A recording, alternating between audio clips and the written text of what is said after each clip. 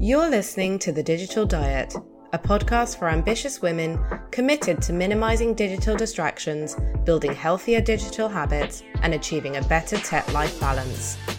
I'm your host, digital wellness coach Marisha Pink, and we both know that you're made for more than senseless scrolling, endless emails, and non-stop notifications. So if you're ready to transform your relationship with technology, improve your well-being, and hashtag live your best life in real life, you're in the right place. Let's do this. Hey guys, welcome back to the Digital Diet podcast. I hope you are having a great day. I hope you're doing really well. If you're new around here, then hey, welcome. I'm Marisha, aka the Digital Diet Coach. And if you're a regular listener, then it's really great to have you back. Thanks for still rocking with me.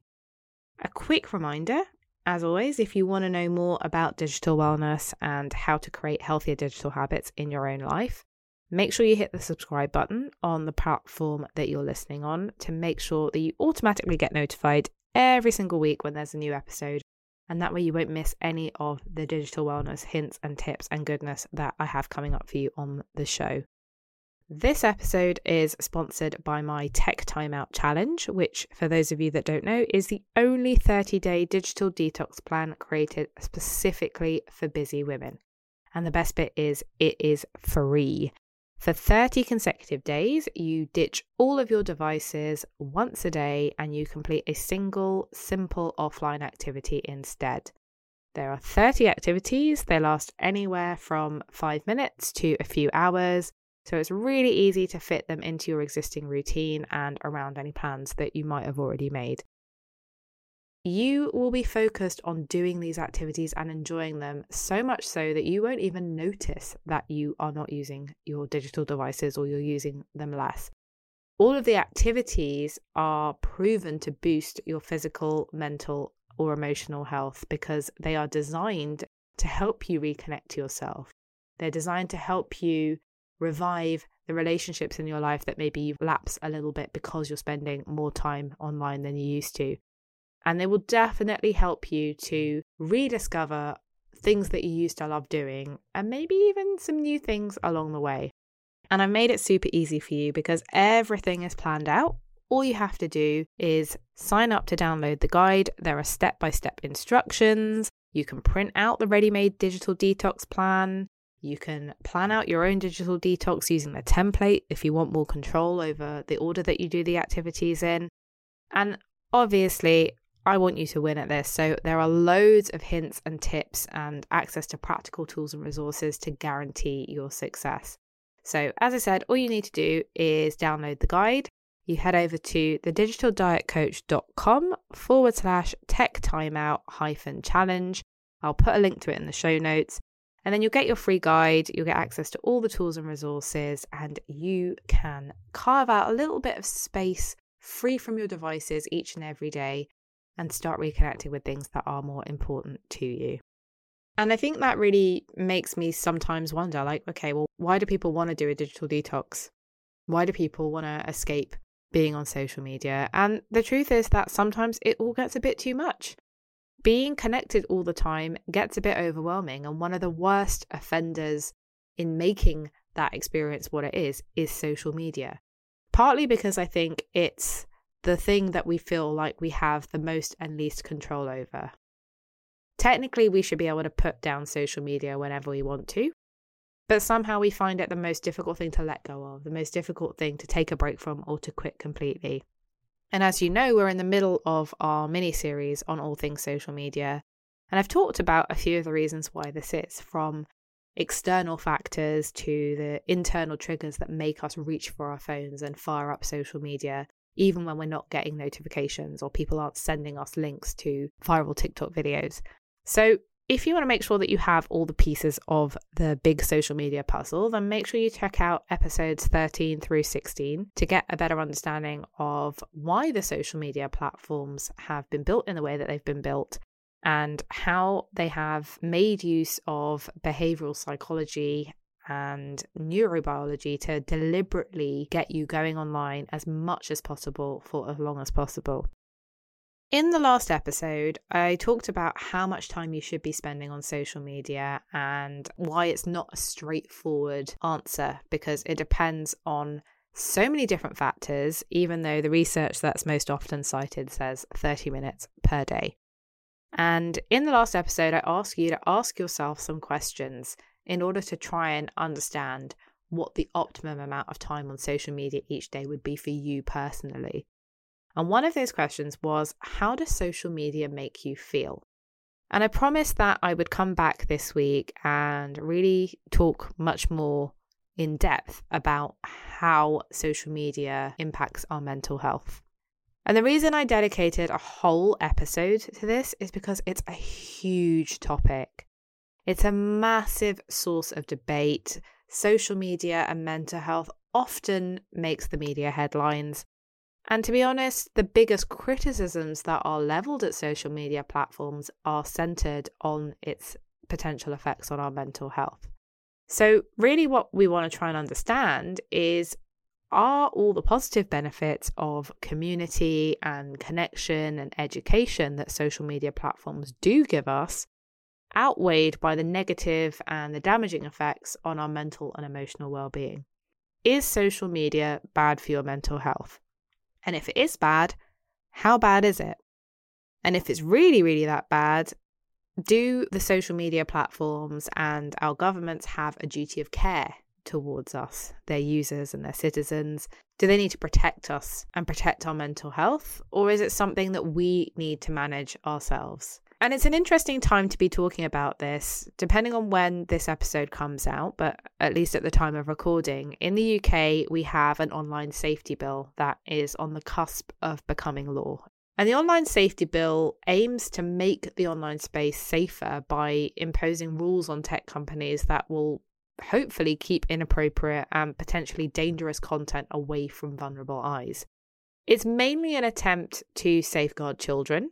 It wants to protect them from self-harm material, eating disorder content, cyberbullying and harassment, slightly more serious illegal things like child sexual abuse and images connected with that, stopping underage children from being able to create social media accounts which might expose them to grooming or other content that they shouldn't really be seeing, right the way through to selling drugs and weapons or inciting or planning terrorism.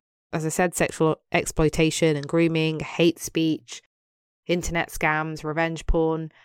There's actually quite a lot of bad stuff online and on social media. But controversially, one of the proposals in the online safety bill could actually force social media platforms to check private chats for this illegal content. And that undermines the messaging encryption that is currently in place on platforms like WhatsApp and Signal. Those encryptions stop messages from being seen by people outside the chat, including the people that work at WhatsApp and Signal and all these platforms. And some of these platforms have even threatened to leave the UK if they're forced to enable scanning text and looking into private chats. So I'm going to be following it really closely to see what the privacy impact is and how it will be enforced and whether that means that some of these tech companies will pack up and leave the UK. But I think it's interesting to note that although in practice it sounds like a really good move and a good thing to do to be protecting vulnerable people, especially children, from all of these horrible, toxic, nasty things that are online, there is opposition to it. Mainly that opposition does come from the tech companies and some of it is around privacy. But there is also a lot of support. People do think that the government and the tech companies have this duty of care. The thing I find really interesting is that lots of things are bad for you that are not banned or restricted. And sometimes these bans or restrictions are applied in a way that doesn't even make any sense. Alcohol is bad for you in any quantity. A lot of us still drink, myself included, right? Alcohol is not banned. Smoking is bad for you.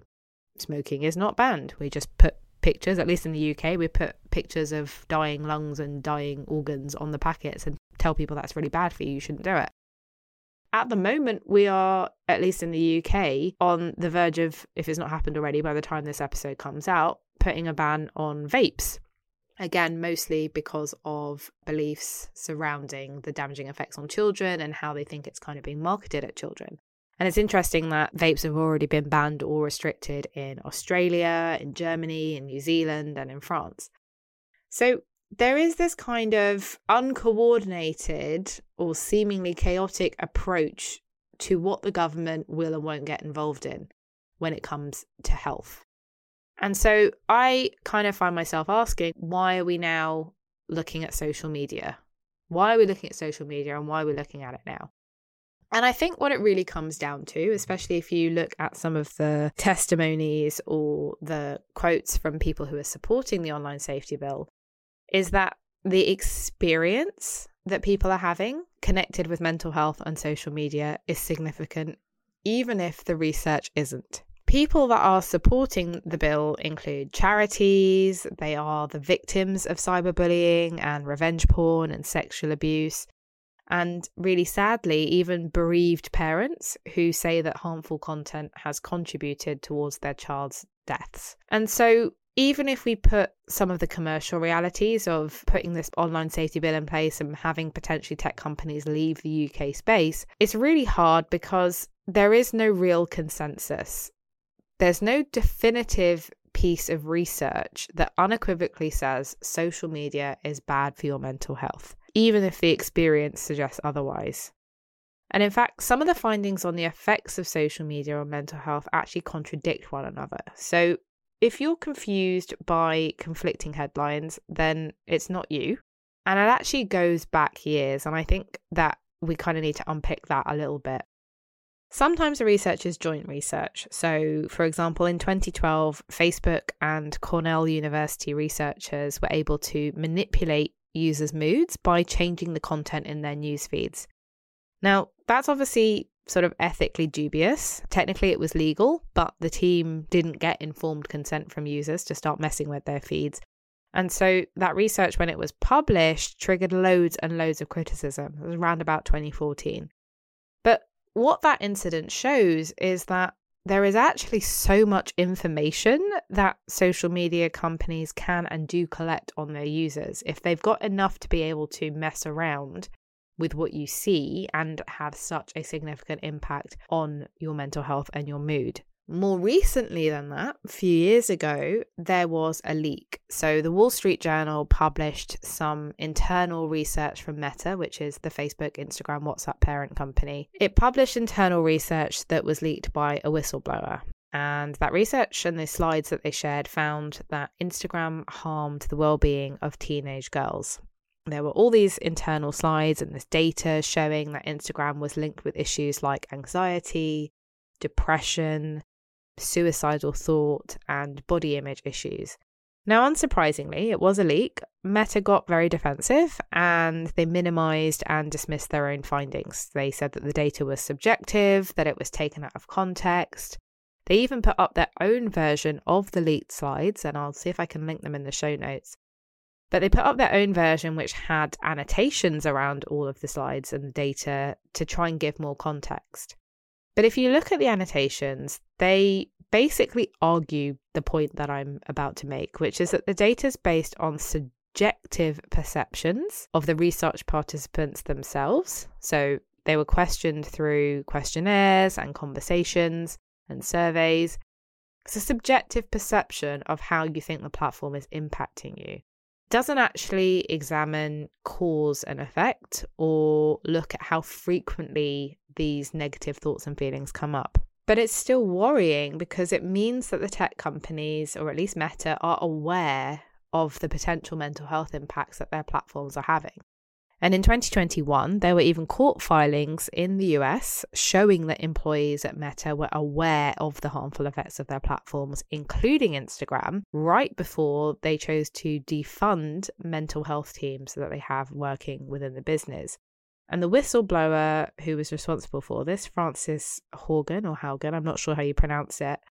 Frances shared tons of documents about internal operations, and those documents show how much Meta or Facebook already knows about the impact of its platform on users. It knows how algorithm changes can make conversations on the platform angrier and more sensationalized. It knows how the platform can push users towards extremism. So even if we don't think that the government has a responsibility towards its citizens, certainly I would argue that the social media companies, the tech companies, if they have this knowledge, and it's, I think, quite clear cut, or at least pointing in a certain direction, that they do have a responsibility towards their users. And the thing is, even independent research doesn't really create a clear picture either. Recently, this year, in August 2023, a study had come out by the Oxford Internet Institute looking at how well-being changed in 72 countries as the use of Facebook grew in those countries. That study, when it was reported on in the press, had several different headlines, and I'll give you a selection. So the BBC's headline said, "Facebook's growth not linked to psychological harm, study finds." Sky News said, "Facebook might actually benefit mental health, new study suggests." And the Metro, which is a paper in the UK, said, "Facebook not bad for well-being. In fact, it's good, says Oxford University." And the problem is that these headlines are misleading. If you do go on to read the articles that talk a bit more about what the study investigated and what the authors have commented themselves in their analyses, you'll see that it's not as clear-cut. But who reads anything except the headlines these days? When you dig deeper into that study, you find out that although the study wasn't funded by Facebook and the researchers at the Oxford Institute were independent, the data was provided by Facebook, and that data covers a period of time from 2008 to 2019. So the data is already 4 years old. You also discover that it looks at overall impact on well-being at a national level. They are really broad brush findings. They don't show the impact on groups of people with particular vulnerabilities. So what this means is it might miss negative impacts that could be quite significant for a small group of users, because this gets offset by positive impacts on larger groups of users who make up a bigger proportion of the people studied in this research. For example, it doesn't look at young people as a separate group. And by and large, children are not really using Facebook. It's not the cool platform anymore. Facebook gave the researchers data and they divided all their users into 2 age brackets, 13 to 34 years old and over 35. There is obviously a huge discrepancy between what someone who is 15 and 16 might be doing or might be impacted by versus someone who is 32, 33, 34. You cannot lump them all together. And it also doesn't mean that everyone over 35 has got the same set of experiences either. So this grouping gives you really huge discrepancies.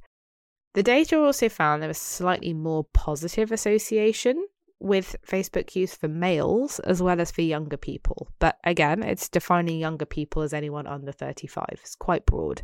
It doesn't try to examine the risks that are presented by different types of content. So a funny meme is going to have a much different risk profile to material that's promoting self-harm. And it's very much like many of the studies, a descriptive study. It doesn't say anything about cause and effect. We don't know how, if, or to what extent changes in Facebook use drives changes in mental well-being. But as I said, who reads the articles? We just read the headlines.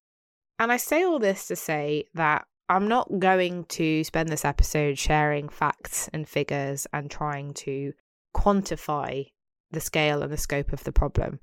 In my very humble opinion, it's not that important. The mere fact that it is a problem, that mental health issues are being associated with social media, and what we do about it as individuals is the point. But before we get into that, I do want to be clear about why the narratives are so contradictory, because you might feel conflicted by the things that you've read, and there will be people, I'm sure, offering a very different viewpoint that they will argue is based on the research. And the trouble, in my opinion, is that that research undermines what I know to be true from my own experience and the experience of countless other people. So if we think about some of those studies that I've just described, whether it is the joint research between the platform and independent researchers, whether it is internal research that gets leaked, or whether it's independent external research, you've already seen that there's massive variability in what's being investigated and how and by who.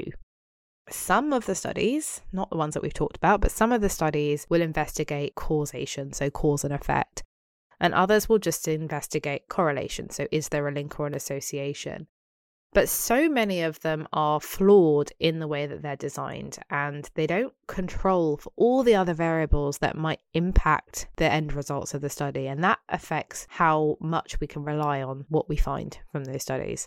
And in trying to understand correlation and causation, so cause and effect, we have to look at the differences in the way that we collect and analyze data, so the way that the studies are designed. Some studies will use what's known as a univariate analysis, and others will use bivariate or multivariate analysis.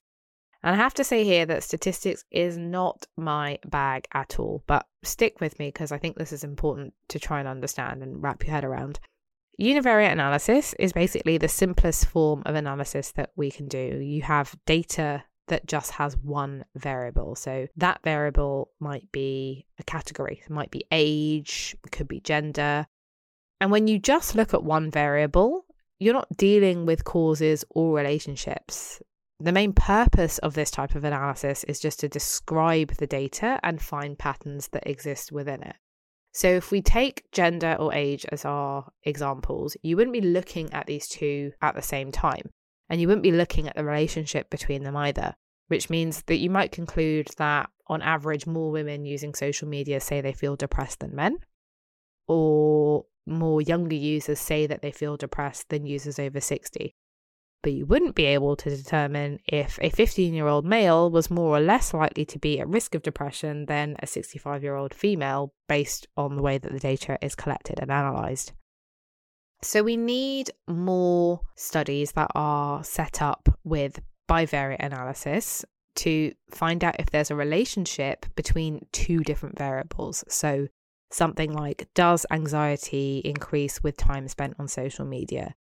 And if we want to go even further, we need more multivariate style studies where we look at the relationship between three or more variables. So does anxiety increase with time spent on Instagram, TikTok, and YouTube, three completely separate platforms? And this choice of analysis is important because it really impacts the options that we give to the people that are participating in the studies. And depending on the options that they're given, that can really have an impact on their perceptions and the way that they report their emotional states when responding to the questions in a study. These emotional states might not be opposites. They might represent different states along a spectrum. So if you're asked whether you feel anxious or not after using social media, which is two options, either yes you do or no you don't, it's really different to being asked to rate your anxiety on a scale of 1 to 10, or being asked how often you feel anxious after being on specific social media platforms. And this is really key because so many of these studies, almost exclusively in fact, involve people self-reporting on the state of their own mental health, which means that there's a massive amount of subjectivity already involved. And that makes it harder, depending on the way the study is designed, for researchers to actually standardize and categorize the results across multiple different studies. That's made even worse by the fact that all of these studies seem to investigate the effects in different demographics, so different groups of people. They use different definitions of social media. Sometimes they focus on an individual platform like Facebook or Instagram in some of the studies that we've talked about. Sometimes their definition of social media is multiple different platforms. And that all makes it really difficult for us to make cross comparisons between studies in order to basically validate and verify and be able to replicate results and have some confidence in what we think it's telling us about the relationship between social media and mental health. As you've also already seen, some of the studies are conducted by or funded by social media companies with data that is provided by themselves to researchers. And the optimist in me says that they want to understand what's happening and contribute towards better understanding and user safety improvements in future, which is essentially what Meta said about the leaked Instagram slides. The realist in me believes that there's always going to be a slight bias and a slight hidden agenda because these companies have commercial and reputational interests to protect. Their whole business model, as I discussed in episode 13, is dependent on people looking at content from as many people for as long as possible, for as many hours a day as they can get. So there's always going to be a slight conflict of interest there. And as you've already seen, technology is moving so fast that by the time research is published, the landscape can have changed so significantly that the results are really not that helpful, especially when we know that the popularity of various social media platforms rises and falls. I think there is still a really huge user base on Facebook, but we need to understand the proliferation of newer platforms that have soared in popularity with, I'm going to get this wrong, I never know which one it is, but Gen Z. As the dominant platform that's in use changes, and as all of these different platforms, including the older ones like Facebook, introduce new features which might encourage us to engage more and spend more time, we don't know if these features are for the benefit or the detriment of users' mental health.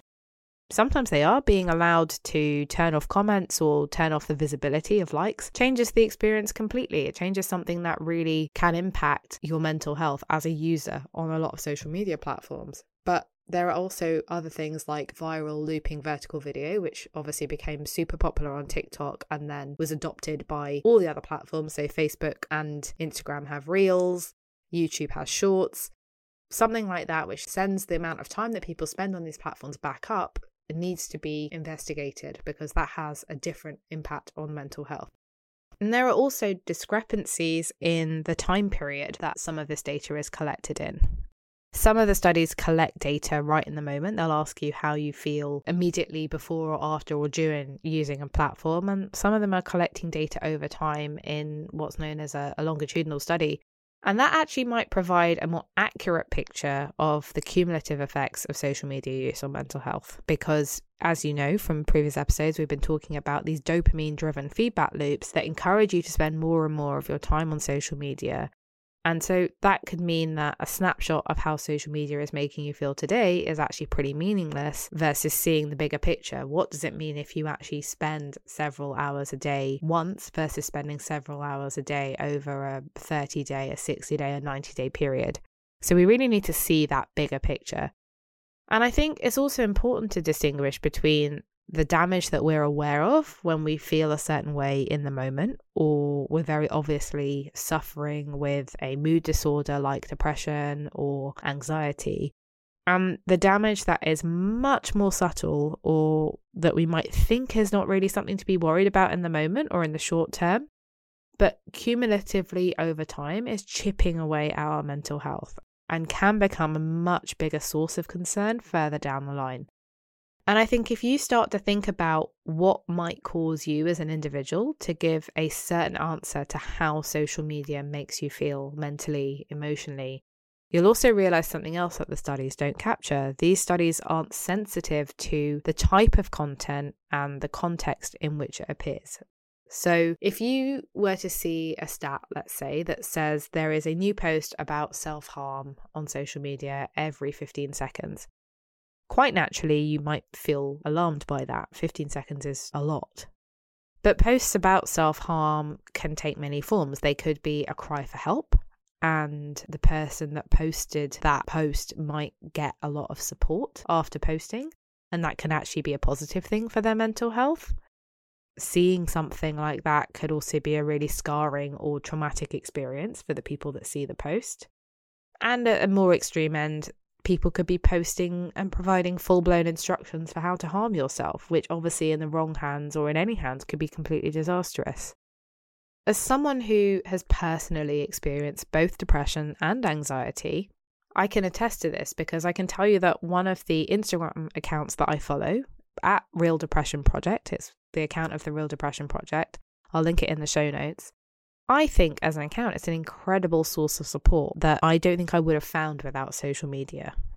It was started originally as a Facebook page by two Australian brothers, one of whom has suffered from depression for a few years and the other one who is a professional counsellor. They give really scientifically sound information, but their posts also really make me feel seen and they make me feel understood. They help me to articulate things that I'm thinking and I'm feeling, and they provide support tools for managing depression for both the people that are experiencing it and those people that are around them. And their posts have been viewed over 10 billion times, which tells you that that support is needed and it's used, and that social media can be a force for good in mental health. I don't want you to think that it's all doom and gloom. Social media has definitely improved our access to other people's experiences and also increased our access to expert health information. We're able to read about or watch or listen to these experiences, and as I said, it helps us to understand them better and relate them to our own experiences and make sense of what's going on in our own lives. And when we've got expert information, that can also help improve our own health literacy and can be the kick that we need that prompts us to access more expert health information or services because we understand that something isn't quite right and that it's okay for us to reach out for help. We can also get a tremendous amount of emotional support from the people in our lives or from a community of people that understand what we're going through. All of these online conversations can happen when face-to-face support isn't possible or even desirable. 7 out of 10 young users report receiving emotional support in tough or challenging times via social media. And even if you just think back to temporary situations, so thinking back a few years to the pandemic, when people were really feeling isolated or they were living away from friends or family and they didn't necessarily feel connected and they were feeling low or they didn't feel like talking about it, you had these social networks providing a way for them to get text-based support from other people. We were able to check in on each other. And even if you weren't checking in on or you weren't talking to people that you knew, the existence of groups and pages centered around certain mental health themes allows a sense of connection with people that are like-minded and a place where you can share thoughts or share concerns despite being millions of miles away. Or if you are part of a minority group, an offline capacity. So let's think about people that have got rare diseases, for example. There's not going to be a lot of people around them that really understand and experience what they're going through. There are people that are finding community online support for exploring their gender or their sexual identities, or we think about groups that formed based on ethnicity during the Black Lives Matter protests. Social media creates a space for these conversations to happen, for these communities to come together and work through things that are being presented to them, challenges that are being presented in their everyday lives, for which they may not have the support immediately in their physical vicinity around them. And in a similar way, social media creates a space for self-expression and self-identity, because for the most part, you can represent yourself online in your entirety as accurately and positively as you like by personalizing your profiles and sharing content that expresses who you are and how you identify with the world around you. You don't have to suppress that in a way that you may be forced to in your real life, in your immediate surroundings. And that identity that you give yourself is a really important part of development, especially for young people. And that healthy development is important for mental health and mental well-being. So from this perspective, social media is great, but we obviously can't ignore the downside because there are downsides. What you see on social media, and therefore by extension what you experience by being there, is so personal. As we've already talked about, it's a function of the algorithm. The algorithm is constantly updating itself based on who you follow and who you interact with.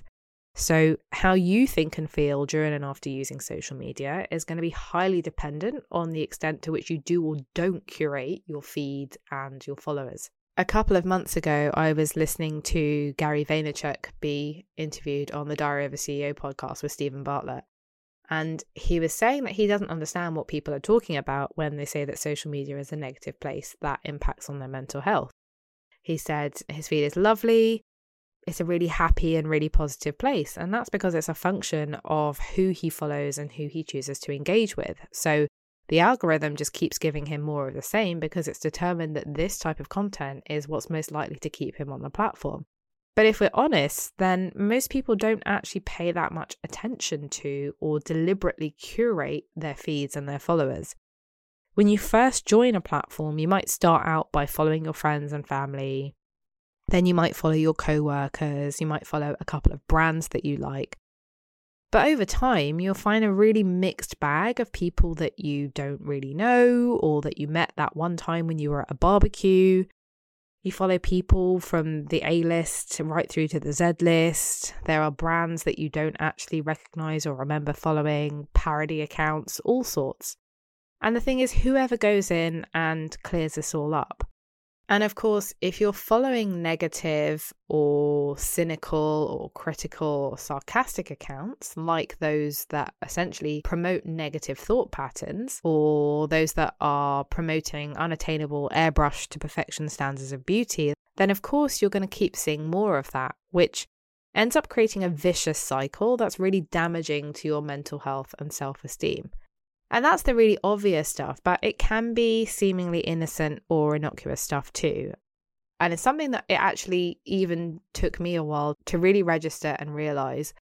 I have a couple of Instagram DMs with different groups of girlfriends, and in a few of those, most, if not all of us, are single.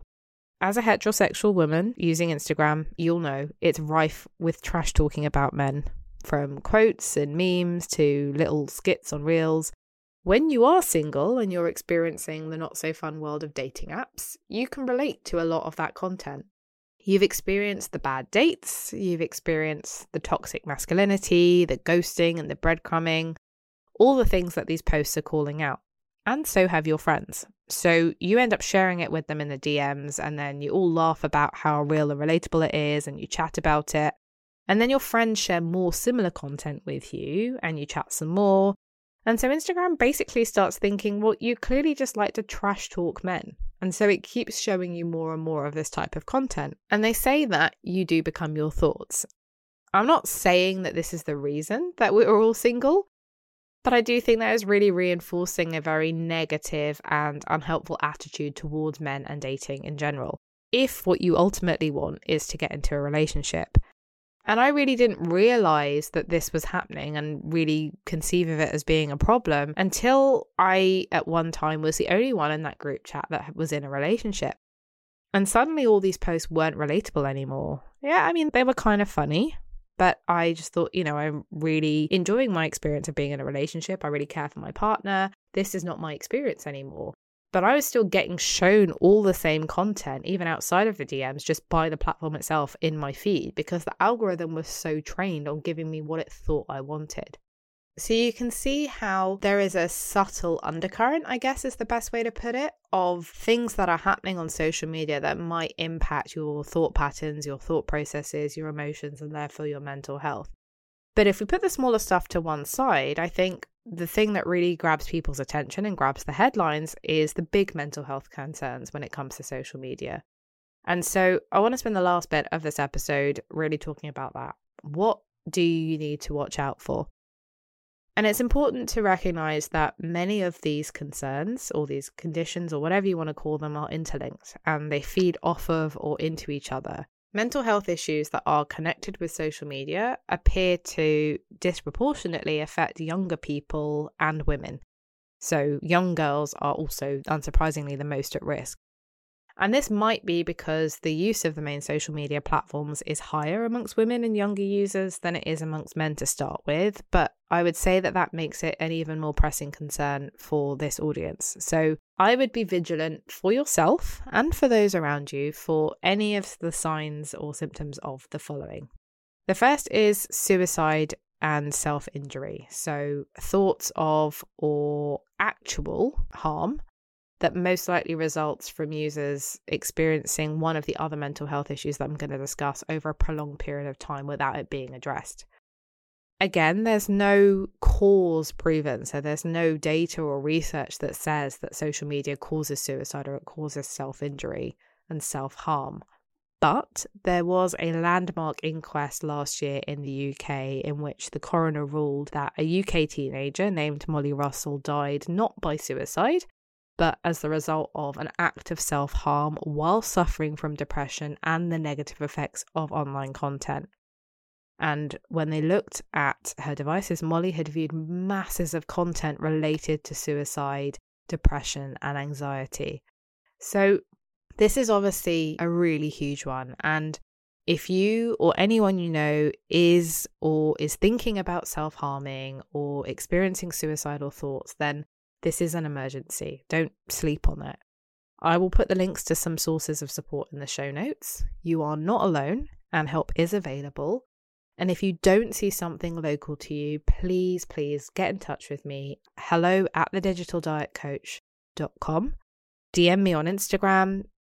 Just don't give up. I will help you find the support that you need. Mental health is really very close to my heart.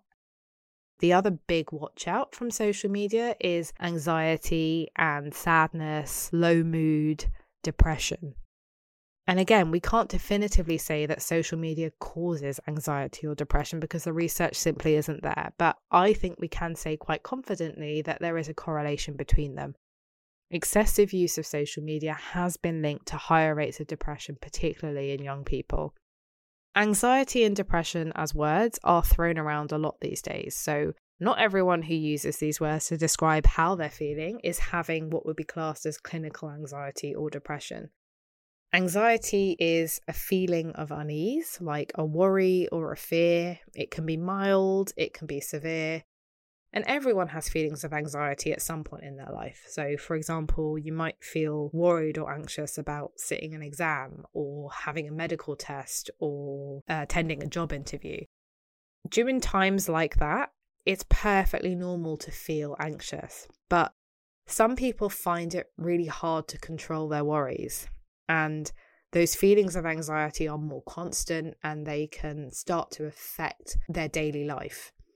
And in particular, because of the way in which information is so quickly and graphically shared on social media with no gatekeepers or warnings, sometimes and oftentimes with their lack of fact-checking, the content that you may be consuming or you might be exposed to in social media can be anxiety-inducing and cause a lot of stress and distress.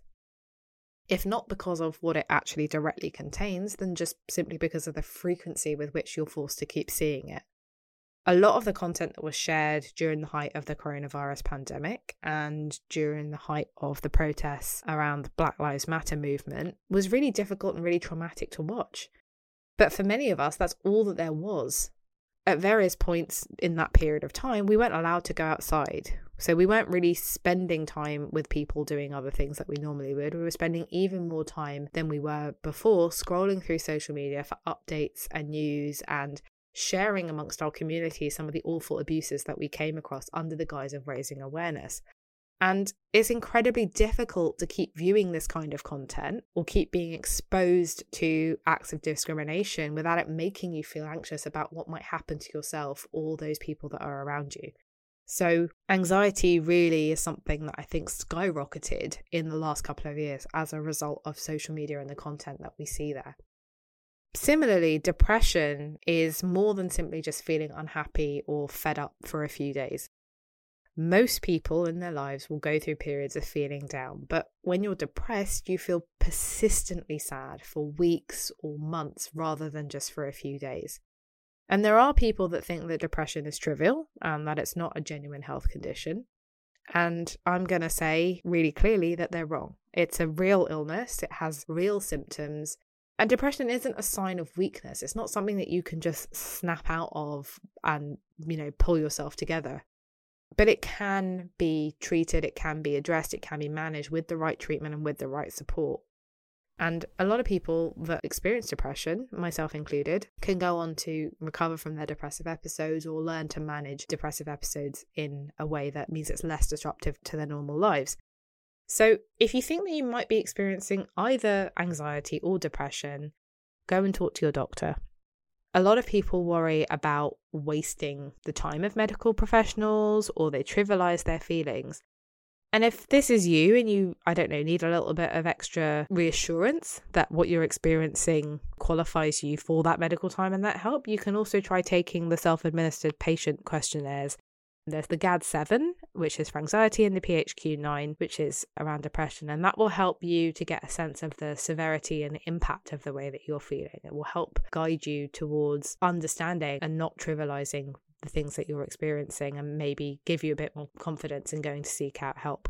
And as someone who's experienced both anxiety and depression, and as someone who tends to retreat into myself during bad episodes and often end up relying only on social media for company and connection, I can honestly say that barring a few accounts like the Real Depression Project that I was talking about earlier, spending time on social media doesn't make me feel better. It actually makes me feel worse. Most of the good stuff that I can get from social media during those periods, so support or information or just laughter and distraction from my own thoughts, can be accessed through other sources that wouldn't necessarily expose me to some of the things that can make me feel worse, which is basically seeing everyone else I know and people that I don't really know living what looks like their best life and going out and about without a care in the world when I don't feel so good in my own skin. That really makes me feel more broken, and it makes me feel like I'm a burden. And it's something that ends up, or I've discovered, ended up perpetuating these episodes of low mood because you get stuck in a cycle. So that digital fatigue paradox that I spoke about in the last episode is really, really true. And even Instagram's own findings suggest that most people are using Instagram to distract themselves when they're having a hard time. So it's really important to understand that even if you do find support and help or things that you relate to and that resonate with you that help you to articulate how you're feeling, I still think it's worth seeking professional help from a medical professional.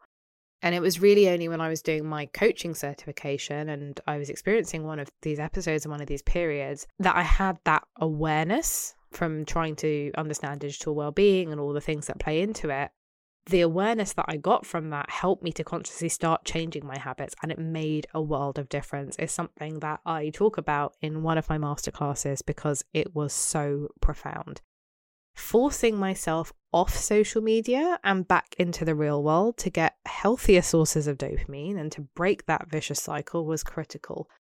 But so was getting professional help. So if you suspect that you are experiencing depression, you suspect that you're experiencing anxiety, both, please make an appointment to see your doctor or contact one of the support sources included in the show notes. It will really, really help you. The next sort of biggest issue centers around body image issues and self-esteem. And this is a huge one for women and for young girls. We're already under so much pressure about the way that we look. For anyone that saw the Barbie movie in the summer, which is the big movie of the summer, you'll remember America Ferrera's big monologue. And that was so well received because it really articulated the mixed messages that we're constantly receiving about the way that we should look as women. In that leaked Instagram slides that the Wall Street Journal published, we saw that 30% of teen girls in the Instagram survey felt that Instagram made dissatisfaction with their body worse. And there was one of the respondents, it was a British female that responded to the survey, and she was quoted as saying, "You can't ever win on social media. If you're curvy, you're too busty. If you're skinny, you're too skinny. If you're bigger, you're too fat. But it's clear that you need boobs, a booty, to be thin, to be pretty. It's endless, and you just end up feeling worthless and shitty about yourself." And I think instinctively and intuitively, a lot of us know and feel this. Even the most confident women can't help but compare themselves to other women when they're constantly bombarded with images of women that have had their clothes picked out and their hair and makeup done professionally, who've been then shot by a professional photographer with amazing studio lighting, and then that image has been photoshopped and filtered to death. It's hard not to compare yourself and not to feel a certain type of way. And even if someone isn't a professional, all the tools that are increasingly available on the platforms to filter and retouch our photos is affecting the way that the masses show up, especially with the growth in AI. You can literally even take a picture of yourself and make it look like you're in a completely different body or in a completely different place. And we know that it's not real, but it doesn't stop us looking at ourselves differently and making comparisons instead of celebrating the many shapes and sizes and shades that all of our bodies come in. And if you're already feeling a bit self-conscious about the way that you look, so maybe you gained or you lost a little bit of weight, maybe you're on your period and you feel bloated, maybe you've got a spot or you noticed 4 new grey hairs, whatever it is, being bombarded by these images of so-called perfection is obviously going to make you feel worse. But for some reason we keep following and scrolling anyway. And in the most extreme cases, this sort of fixation on our body image can be a contributing factor to the development or the worsening of eating disorders like bulimia and anorexia and other disordered eating patterns. It can lead to body shaming and psychological distress. It's got people undergoing expensive and unnecessary invasive cosmetic surgeries in a quest to conform to these really unrealistic beauty standards. And I've lost count now of the number of posts or videos I've seen about botched surgeries of people traveling to, I think, Turkey and Cyprus and some of these other places where, don't get me wrong, I'm sure there are legitimate clinics, but they're traveling because it's cheaper to get these cosmetic surgeries there and it's going wrong. I think there was one really massive controversial one the other day where this woman basically realized that she'd gone for BBL, for a Brazilian butt lift. I think that's what it stands for. She'd gone for a BBL and then realized that they'd taken one of her kidneys. It's hard not to believe that social media doesn't have a role to play in shaping the way that that woman felt about her own body image to the extent that she then believed that this is something that she needed to do. And I spoke in episode 2 also about the promotion and the proliferation of weight loss drugs. So there's a drug called semaglutide, which is marketed under various different brand names. And it was developed for patients with type 2 diabetes and obesity. And yet somehow it's fallen into the hands of everyday women and celebrities and influencers. And all of these people are really happy to flaunt their super skinny bodies and push the products. But they don't talk about the very real and serious side effects. And I think without social media, a lot of that exposure wouldn't be as possible, or at the very least, it wouldn't be as widespread. So I think social media has a lot to answer for when it comes to body image and self-esteem. But social comparison isn't just about the way that you look. It can be about perceptions of the life that everyone else around you is living. It can be about their educational or career achievements. It can be about the family milestones, so getting engaged and getting married and having kids. Can be about the financial status that you think they have based on the number of holidays that you see them taking, or the houses they buy, or the cars they're driving. And all of that can make you feel a certain type of way too. Everyone knows that social media is a highlight reel. When we post ourselves, most of the time it's highly curated to perfection. But that doesn't stop us from believing that everyone else's lives are 100% fabulous 100% of the time based on the content that they post. And so by extrapolation, we conclude that our lives aren't what they should be, and they may even be subpar. But if you think about it, it's just not normal to have this much of an instantaneous window into everyone else's existence. And it breeds masses of discontentment and creates self-doubt that slowly erodes our self-esteem. And the thing is, the only way to mitigate the effects of social comparison is to get off social media. But of course, you'll know from listening to the previous few episodes that this is much harder in practice than simply putting down the phone and walking away because of the way that your neurobiology has been hacked. Another big issue that can impact mental health is cyberbullying. 7 out of 10 young people say that they've experienced cyberbullying, and 37% of them, which is a huge number, say that it's happened on a high frequency basis. Social media has given bullies constant contact. It's given them the opportunity to abuse their victims from afar outside of school hours when it comes to young people. And instant messaging has made it possible for you to rapidly spread hateful messages within networks. And the end result is the victims of this bullying are much more likely, if they're young, to experience poor academic performance, but in general more likely to experience depression and anxiety, self-harm, loneliness, all these things that we've already talked about, which, if you're young in particular, again, affects your personal and social development, potentially affecting you in later life. Cyberbullying and online harassment doesn't just happen to kids, as we've said. People can be very quick to pile into the comment section and pass judgment or critique people that they don't know for their actions or words.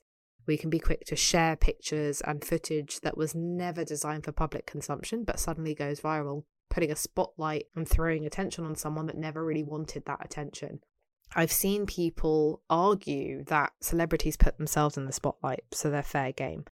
But it does happen to ordinary people too, and that's without getting into the issues of free speech and people sharing what is effectively hate speech towards certain groups in society without fearing any repercussions, because social media platforms don't in my view at least, appear to be doing enough to combat this type of content.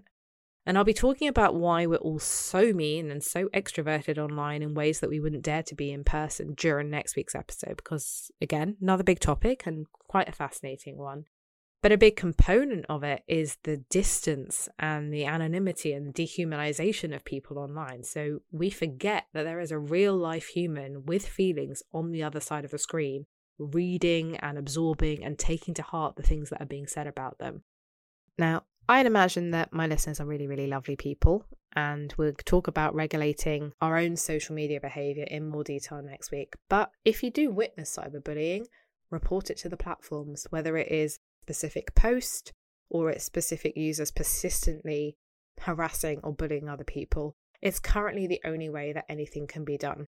And maybe even consider reaching out to the person that's affected privately, because a little bit of kindness really goes a long way. It's just a personal opinion, but I always advise against jumping into the comments as an act of defense, because it's often futile and it falls on deaf ears, so you're just wasting a lot of energy. And it's somewhat related to this, because people that are experiencing a lot of harassment and bullying do tend to kind of retreat and feel quite isolated and alone. But loneliness is actually one of the biggest mental health concerns for social media users. For all of the connection and interaction and engagement that the platforms enable between users, people feel lonelier than they ever have before. And there are lots of reasons for this, which we will explore in a couple of episodes' time as part of this series. But even if you are not being bullied or harassed, these feelings of isolation and loneliness can still arise because you're spending hours a day on social media as a substitute for real-life connections. Because what it means is that you're not investing as much time in developing and nurturing your friendships and relationships offline. And when that happens, you can start to feel disconnected from people that are actually in your real life, but feel artificially close to people that you don't really know because you have this window into their day-to-day lives and maybe exchange a few messages via social media. And when you then don't get invited into the real lives of your social media friends, it can leave you feeling rejected. So let's say you see pictures of a party that you haven't been invited to, even though you're following or connected to everyone that attended. So completely extreme and made up example, but you can see how this could lead to feelings of isolation and loneliness and feelings of depression and anxiety. So you can start to see how all of these experiences and emotions are interlinked and how precious our mental health is, how easily it can be affected by these different interactions on social media. Before we close out, it would be remiss of me not to mention social media addiction itself as a specific mental health problem. As with depression and anxiety, the term is thrown about a little bit more freely than it should be. I include myself in that. I'm pretty sure I've described myself as being addicted to social media in the past. But social media addiction is a very specific problem that requires professional help in the same way that substance addictions do. Someone is addicted to social media if it's totally consuming their life and all their resources and all their time are being directed towards social media, whatever the cost. It's excessive and compulsive use of social media that is uncontrollable, even when that use is having an impact on other areas of that person's life. It might be causing really noticeable mood changes. You might see that there are withdrawal symptoms when you try to stop using social media. And even the excessive use might be a source of conflict in your life with the other people around you because they think that you're spending too much time there, which might mean that your relationships are breaking down. It might mean that you don't care about or you're not showing up for work on time or at all. You could be spending money in pursuit of spending more time on social media. You could be failing to keep up with your normal responsibilities like running a household and paying bills or just even maintaining basic hygiene. Social media addiction is a behavioral addiction. It's very serious and it's problematic. When social media has got to the point that it's causing that much disruption in a person's regular life and potentially causing disruption for the people around them, it's something to be taken seriously. Now, thankfully, that isn't most of us. As I said, a lot of us throw around the term quite casually without really understanding that it has real connotations. Psychologists estimate that between 5 and 10% of US citizens would meet the criteria for a social media addiction. So it's probably not you if you're listening to this, but if you are concerned that this sounds like you or it sounds like someone you know, then again, do seek help. I'll put some links in the show notes because this is very much something that there is a growing awareness of amongst the healthcare community, and there are constant efforts to develop more interventions and support. So the space is constantly evolving, and again, there is help available. If you've resonated with any of these feelings or thoughts or experiences or conditions, then you're probably wondering if you should be on social media at all, or whether there's a way to stay on social media and stop or limit the effects that it's having on your mental health. And I hate to sound like a stock record, but stick with the series. I will be covering all of those things and more in some of the upcoming episodes.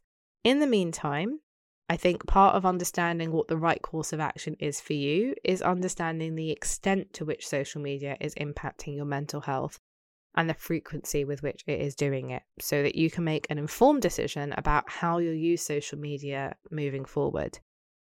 A single suicidal thought connected with your use of social media is one thought too many, whereas feeling a little bit lonely or a little bit anxious from time to time, or having the odd moment of self-consciousness about your body is likely to mean that you don't need to be as drastic, especially if there are also positive benefits to your life and your mental health from your way you're using social media. So before we wrap up, it's time for this week's challenge, which I hope will help you to assess the situation for yourself. I challenge you to spend the next week journaling about your social media use and how it makes you feel. Each day, I want you to take 5 to 10 minutes and write down what thoughts and emotions are coming up for you as a result of the time that you've spent on social media. And make sure that you note down which particular platforms you've been using and how long you've spent on them. If you find it easier, you can use smiley or sad faces, or make a scale from 1 to 10 to represent how you're feeling or how you'd rate your mental health on any given day. But after 7 days have passed, I want you to review what you've written or what you've scored yourself and look for patterns. Are there certain thoughts or feelings that are coming up again and again when you're using specific platforms? Are there certain thoughts or feelings that you see are associated with viewing specific types of content? Do you see any links between the amount of time you're spending on social media and your corresponding mood? And I think it's important to point out and remember that we all have, as humans, a negativity bias. And I'm fully aware that in this episode, we've been focused on a lot of the negative mental health impacts of social media, but we have touched on some of the positive effects too. So make sure that as much as possible, you note down any positive experiences you have too, like connecting with friends or family or laughing at cat videos, and how this has made you feel, because you can then reflect on these patterns to try to identify which parts of your social media experience are serving you and supporting your mental health and which ones aren't. And you might then consider changing your behaviors to stop or at least restrict or limit the way that you use social media. This is going to be super individual and super personal, but you probably will find that you're not alone. And I, of course, am always really curious to hear about your experiences and what you find. So the place to let me know what you discover and to connect with other listeners taking part in the challenge and discuss all the things that we've talked about in this episode is, of course, the Digital Diet Lounge, my dedicated community space for all things digital wellness. I will put a link to it in the show notes, and you can find the show notes over on my website at thedigitaldietcoach.com/017. That's it for this week's episode. I hope that you've enjoyed it, as always, and that I've helped you to understand what social media may or may not be doing to your mental health and why you may be reading conflicting narratives in the media. But most importantly, with the challenge, because we're all about actions, hopefully I've given you a way to assess whether your personal social media experience is damaging your personal mental health so that you can start to become more conscious and intentional about the way that you use your favourite platforms. I'll be back next week to talk in more depth about how we behave on social media and why even the nicest of us seem to find our inner Regina George and get all mean girls when we go online. So make sure that you subscribe or follow or whatever the button says on the platform that you're listening on so that you don't miss a thing. I know you're busy and your time is incredibly valuable, so as always, I thank you for choosing to spend a little of your day with me, and I'll see you next time. Thanks for tuning in to the Digital Diet Podcast.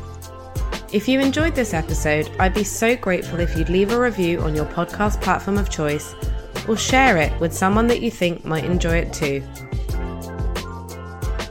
To stay connected to me, please visit me at thedigitaldietcoach.com, where you can see all of my coaching programs and sign up for my email list to receive more digital wellness tips. Until next time.